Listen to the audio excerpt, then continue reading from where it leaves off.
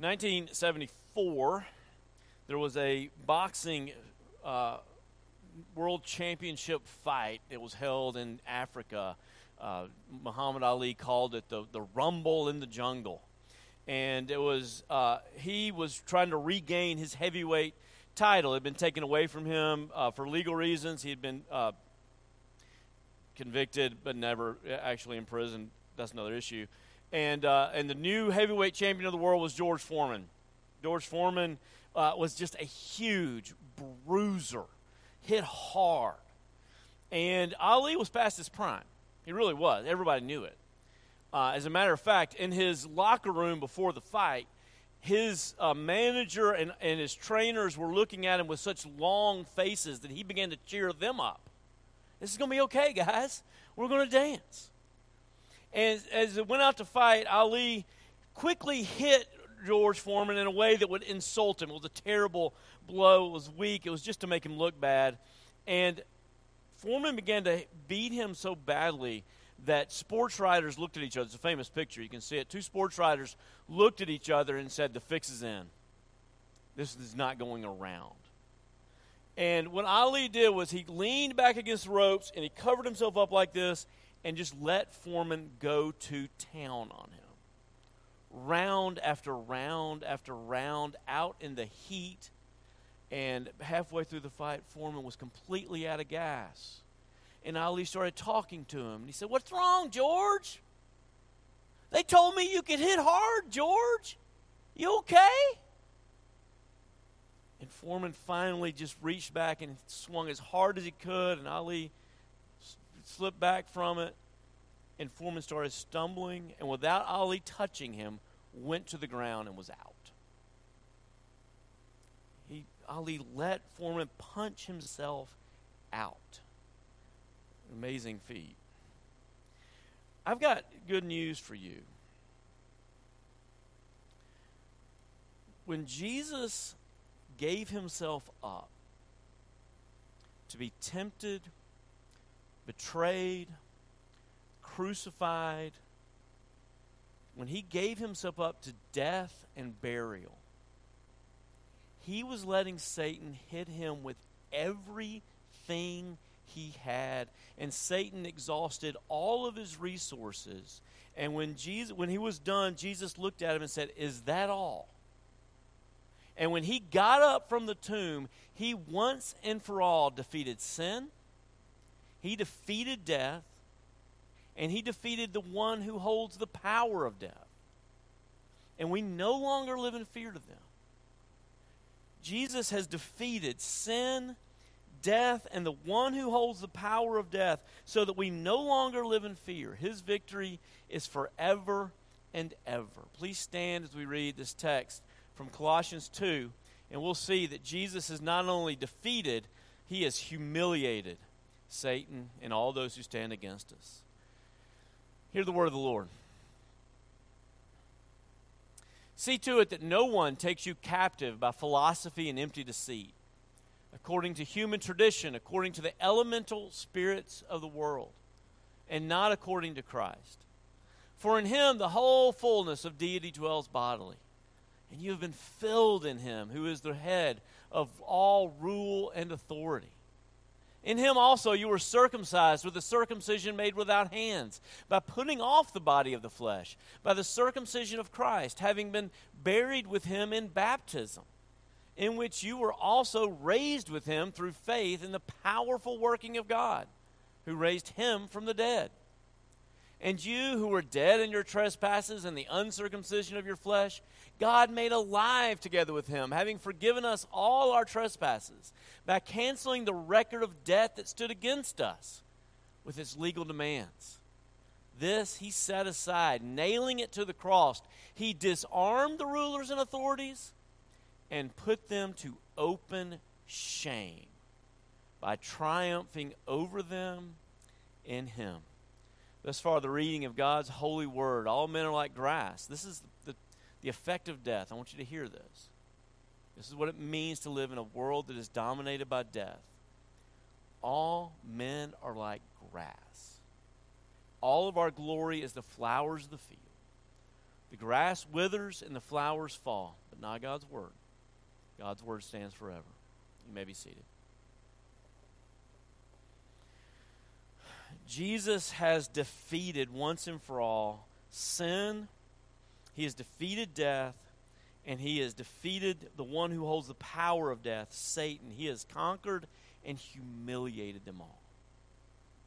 Now, why do I want to teach on this? I want to spend 4 weeks looking at spiritual warfare because I think most of us live with a misunderstanding of the cosmos that we live in. Okay, it's weird, but in our day, it's easier to say, it's less embarrassing to say that you believe in God than it is to say you believe in Satan. Pretty much everybody believes in some form of God or another, but nobody really believes in Satan, a personal, malevolent, intelligent being who holds the power of sin. And we don't believe in evil. And it's so weird. I mean, it seems like there would be, if nothing else, evil's the thing you ought to believe in. Really. I mean, if someone carries a gun into a nursery school and begins shooting children, where else is that coming from but evil? Where else? I mean, and Satan does a good job of keeping us distracted and, wondering if there's Satan worshipers out there and giving us movies like The Exorcist and surely Dungeons and Dragons is satanic and those kind of things. And we don't even pay attention to the evil that is all around us. And the result of that, the weird result of that, and this is the real reason why I wanted to teach on this, is because since we don't believe in evil, we blame everything on God. And so we want to say, well, what kind of God would allow this? What kind of God would do that? What good is a God who allows evil? Because we don't understand what the Bible tells us about the world that we live in. And so I want to spend some time, just a few weeks, talking about that. And I want to start out by explaining very clearly that, yes, Jesus has defeated them once and for all. The first thing he has defeated is sin. Sin is a real thing. Our definitions of sin usually come up far short. We think of sins as, bad things that we do. And so when we confess sins, we confess the lie we told our mother, or the time we stole a nickel out of the offering plate or whatever. But sin has a much more sinister background to it. And the question that we ought to be asking ourselves to figure it out is, why did we do those things? And the reason why we did those things is because sin itself, as the Bible describes it, is a powerful thing. It exists. And you're dead in it. You by nature are born in it. You are dead in it. What does our text this morning say? We were dead in our trespasses and sins. It is destroyed. It's killed us, so that everything we do is tainted by sin. It's this infection inside of us, and all the outward actions, our gossip, our rumors, our slander, our greed, our covetousness, our envy, when someone else has something good happen to them and we hate them for it, all of that stuff is a result of that infection that's just coming out. St. Augustine said that before we are born again, we're unable not to sin. Everything is tainted by it. It's this tumor inside of us that's sending out death. It's, when I was raising my children, I would talk to them about that feeling. I remember having to discipline one of my children because he got so angry at a birthday party for another one that he began snatching gifts away. And I took him to his room and I said, that feeling in your heart, it's just so mad that people are happy for your brother, not for you right now. That's called sin. That's called sin, son. That's why we confess to God. That's what we're asking God to heal us from. That's why we ask for a new heart. The first time sin is mentioned in the Bible, it's personified. God asked Cain, "Where's your brother?" Actually, it's before Cain kills Abel. Let me rephrase that. God asked Cain, what are you about to do? And he said, sin is crouching at the door. Isn't that an interesting picture? Sin is crouching at the door. James says that we are not tempted by God. We're tempted by our own desires. And our own desires entice us and pull us away. The word is like of a fish hook in your mouth. It's pulling you away, leading you to sin, which then gives forth to death. But I want you to know that Jesus fought that. At the heart of sin is the desire to put self first. God second at best and others last. And Jesus wrestled with it every day of his life, and every day he put others first. He loved others. And when he went to the Garden of Gethsemane, the night he was betrayed, the night before he was crucified, he started to pray. And in that prayer, he was fighting against sin with all of his might. And he was begging the Lord, don't make me do it. Don't make me go to the cross. And his Father in heaven was standing before him with a very simple proposition. Will you do this simply because you love them more than you love yourself? You don't have to. You're not guilty of anything. You're more powerful than these people. You can refuse to do it if you want to, but will you give yourself up simply because you love them more than you love yourself?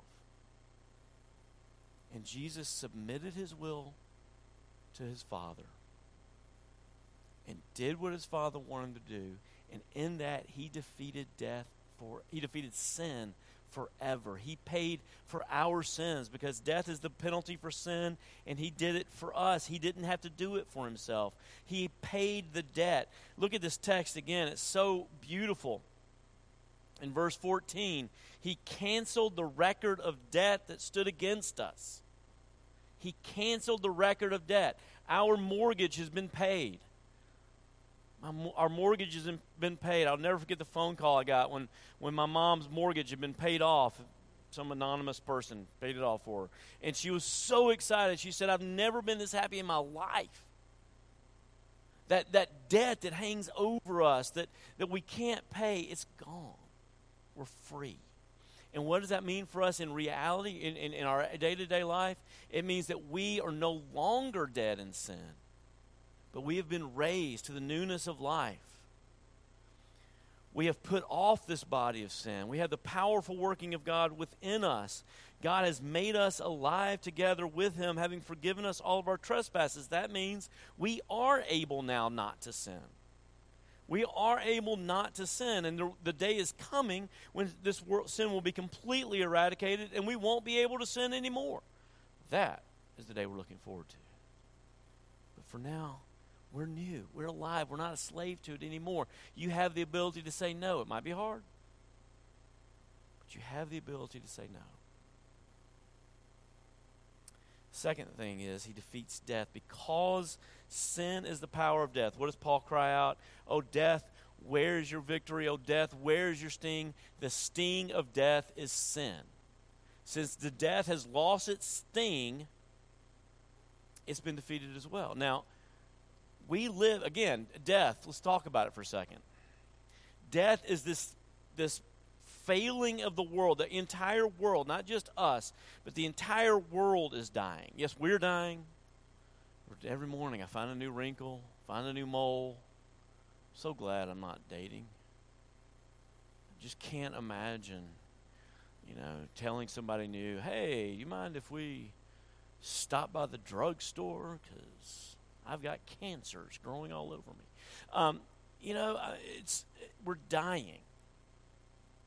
And we live in a world that's dying. It's running down. And everything we touch is dying. You know what that means? Let me clarify what I mean. It means that you never get the joy out of this world that you think you ought to get. You always feel something missing. Russell Brand said it the best. Russell Brand is a comedian.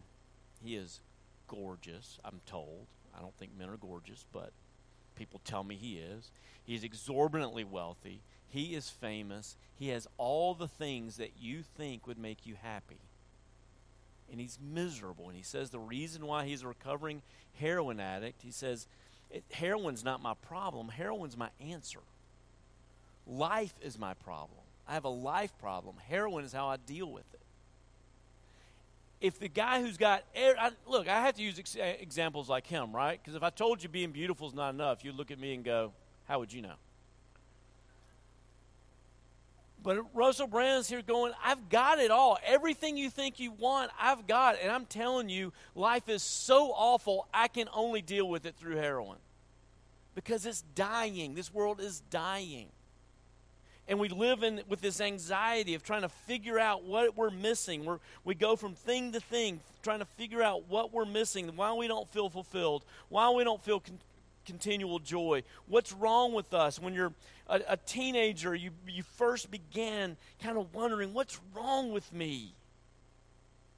Why don't I feel the way I know I ought to feel? And we began looking from thing to thing and focusing on different things. And is it my friends? Is it my body? For decades, we just struggle with teenagers hating their bodies to the point of starving them to death. And now we live in a generation that's beginning to question, is it their sexuality? Is that what's wrong with them? I read just a terrible article by a transgender man who says the worst thing that ever happened to him was being born a man. He's locating all of the miseries of this life in his gender. The worst thing that ever happened to him was that Adam and Eve sinned and that this world is fallen and broken. And life here does not satisfy. It will not satisfy. Amy Winehouse, the night that she won a Grammy. How about being on top of the world? Winning a Grammy? That would be pretty cool. I can't even sing. I couldn't win a Grammy in a karaoke bar. Well, the night that she won a Grammy, she just called her friend. She was in the back seat of the limo. Called her friend. Her friend was congratulating her, and she said, "Life is just so boring without drugs." The world is broken. It is dying. But the good news for you is that Jesus, when he went into the tomb, the death had no sting. And so he went in there to destroy it. And he blew a hole out of the backside of the tomb so that the grave for us is simply a portal. And he makes two promises. One is to shepherd us. He is our good shepherd who leads us through this valley of darkness. He leads us even through the valley of the shadow of death, which is a good way to describe all of our life. It's a walk through the valley of the shadow of death. Everything we touch has been touched by death. Everything we see is dying, and Jesus promises to walk us through it and will comfort us in the deepest, darkest valleys. He's there. And he has blown a hole on the other side of it so that when we go through that portal, there's a whole new life waiting. A real life, a resurrected life with real people, so that those we've had to say goodbye to, we will be able to hold again and love them again. And it's not permanent.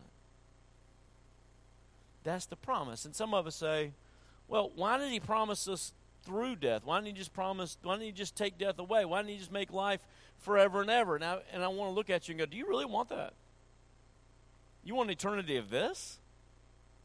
Really? I can't imagine. It's kind of funny, but I just can't imagine anything more discouraging than reincarnation. The idea we get to do this again and again really? This is all I got to look forward to? And Jesus says no.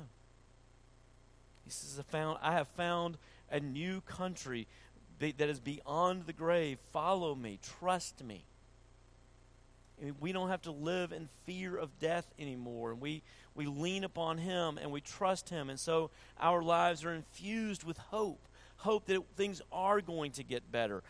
Hope that our best days are always in front of us. Hope that as we move toward this new creation, that we will be fulfilled. There will come a day when that joy, that fleeting, lasting joy lasts forever and ever. He has defeated death, and He has defeated sin. And as He has done that, He has reversed evil. He has taken away Satan's weapons.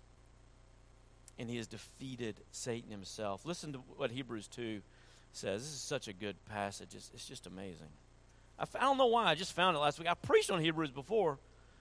Did anybody remember when I preached on Hebrews 2?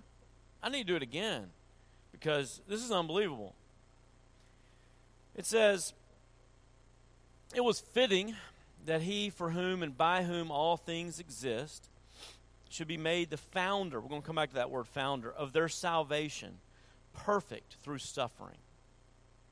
And then it says this, "He Himself partook of the same flesh and blood, so that through death He might destroy the one who has the power of death." That is the devil. He has, through death, destroyed the one who has the power of death.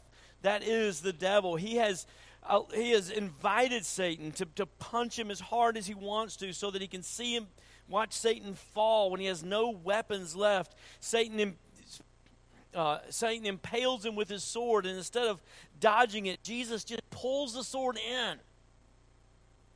All of it.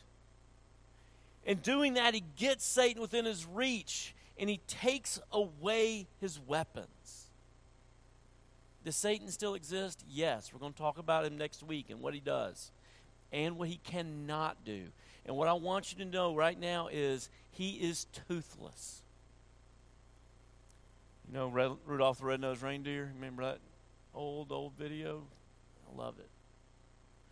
And they're all scared of the abominable snowman until Clarence, the dentist, gets up there and pulls the abominable's teeth.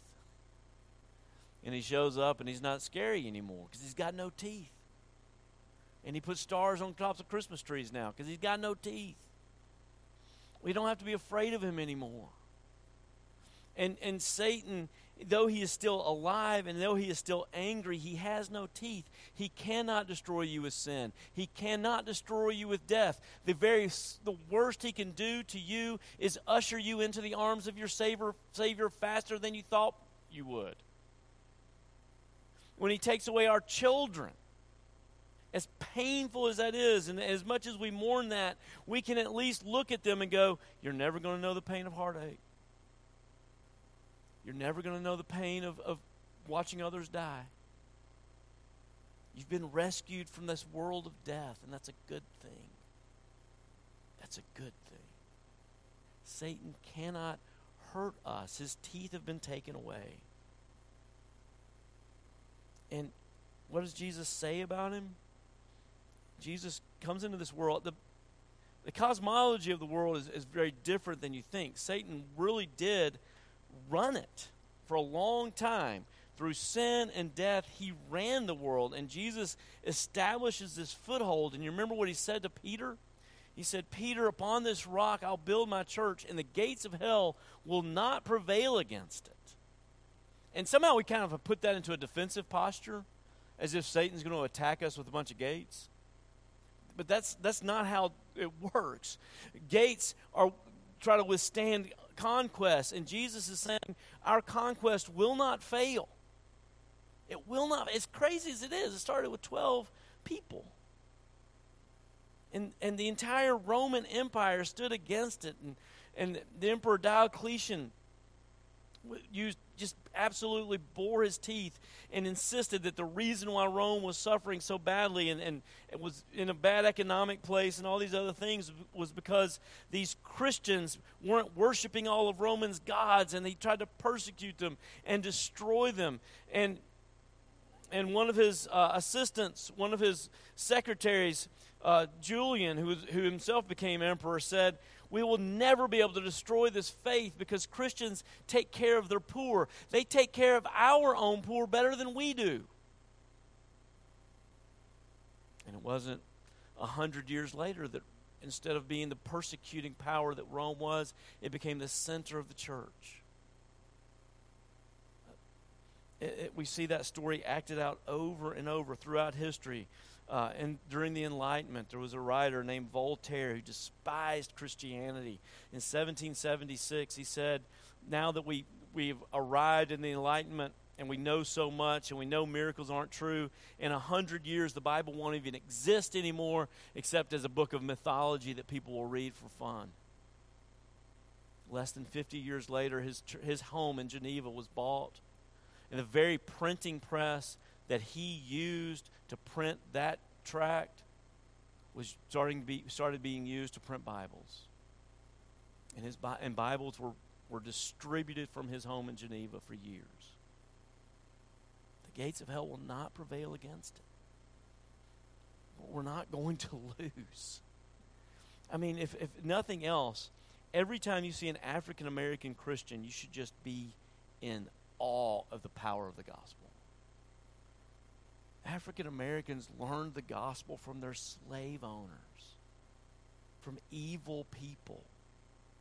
But the truth of the gospel could not even be extinguished by that.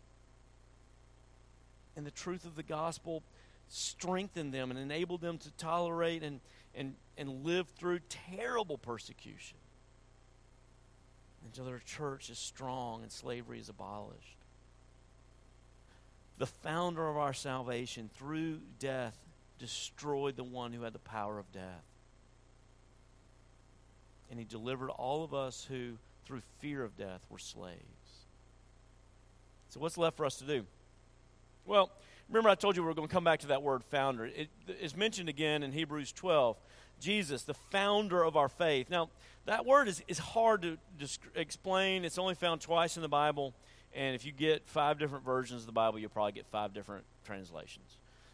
Author of the faith, some will say hero of the faith. It's a word that's not used very often in Greek literature, and when it is, most often it's used to refer to Hercules, of all people. And some people translate it champion. Not the kind of champion that, wins the West Conference one year or whatever, but the kind of champion that you put your hopes in. He is your champion, like Goliath and David, our champion. And what does Hebrews 12 tell us to do? Fix your eyes upon Jesus, the champion of your faith, who for the joy set before him endured the cross, despising its shame. What is left for us to do? To make Jesus our champion. To trust him to defeat the sin within us and the world around us and to walk with him. What is left for us to do? To fix our eyes upon him and trust him to walk us through the darkness of living in a body that is dying every day. What is left for us to do? To realize that we are his hope. Why did Jesus withstand the cross? For the joy that was set before him. What was the joy?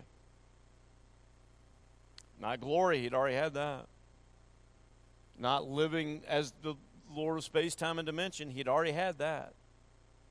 The only thing he didn't have was us. The only thing he didn't have was us. We are the joy set before him. We are the prize that the champion won. And the more we realize that and make that our fundamental truth, the more we experience the life of the new heavens and the new earth today. We've got no debt. We've got no fear. Jesus has conquered death. He's conquered sin. He's conquered Satan and made him a public humiliation. Let him be your champion. Please pray with me. Father in heaven, we pray that you would give us the grace to come behind this champion Jesus. Would you give us the faith to believe that he prizes us, that we are his hope, that we are his joy. And out of that faith, out of that knowledge, would we receive him?